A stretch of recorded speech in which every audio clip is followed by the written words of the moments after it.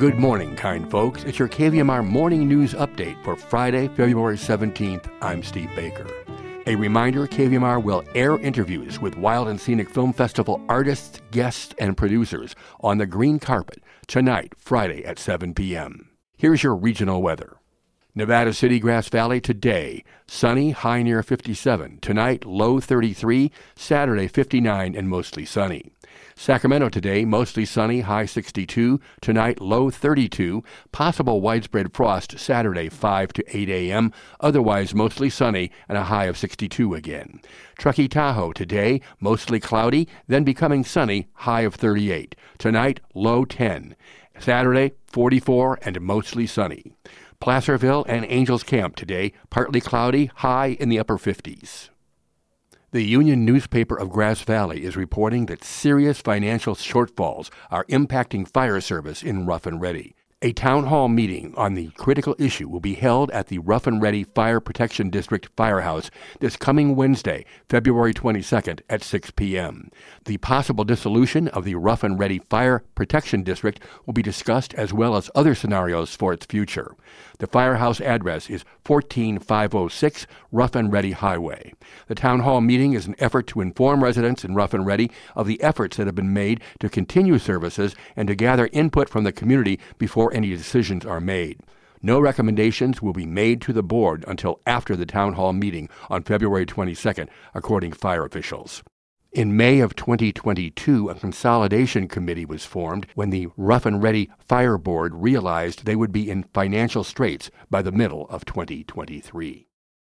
With a lot of people stunned at our report earlier this week about the 36 million dead trees in California, we thought we'd bring you something from the Sacramento Bee on the topic. Trees are far more susceptible to insect damage when weakened by drought and climate change, according to the U.S. Forest Service.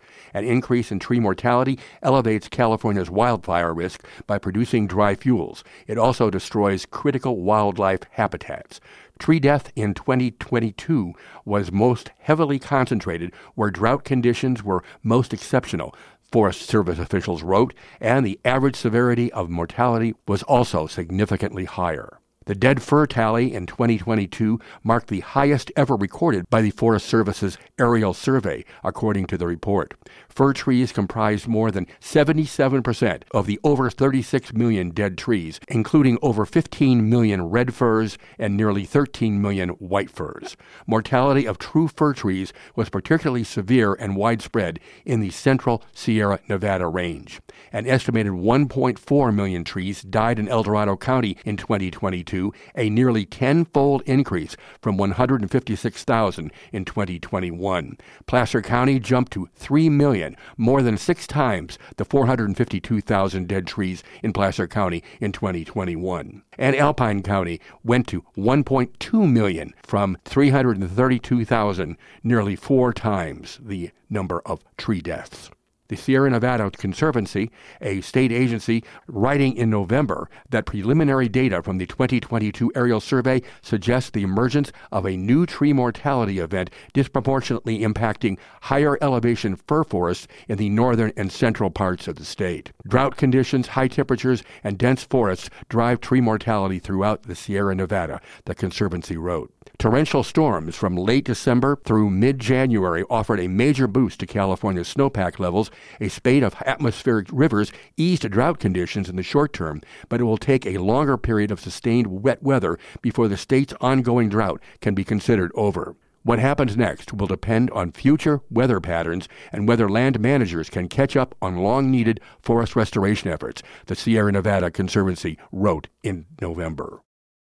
Well, nearly 152,000 California children are not attending any type of formal school, a new analysis of pandemic enrollment data has found. The Bee says some of the drop is explained by students skipping kindergarten, which California Governor Newsom sanctioned in September. But huge numbers of these children are likely attending unsanctioned homeschool programs or dropping out of school altogether.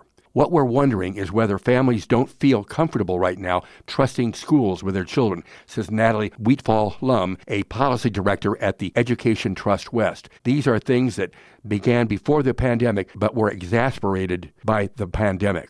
Looking at the 3 school years between the fall of 2019 and the spring of 2020, the Associated Press and Stanford University's Big Local News Project found that California's public school enrollment went down by 270,000 students, but only a fraction of those kids, 24,000, switched to private school or were registered as homeschool students. The population of school-age kids declined by 95,000 in the same period. That leaves 151,579 kids unaccounted for. And a couple of quickies. Delta Water. Governor Gavin Newsom suspending environmental regulations around how much water flows into the San Francisco Bay in order to allow state officials to hold more water in reservoirs, Cal Matters reports.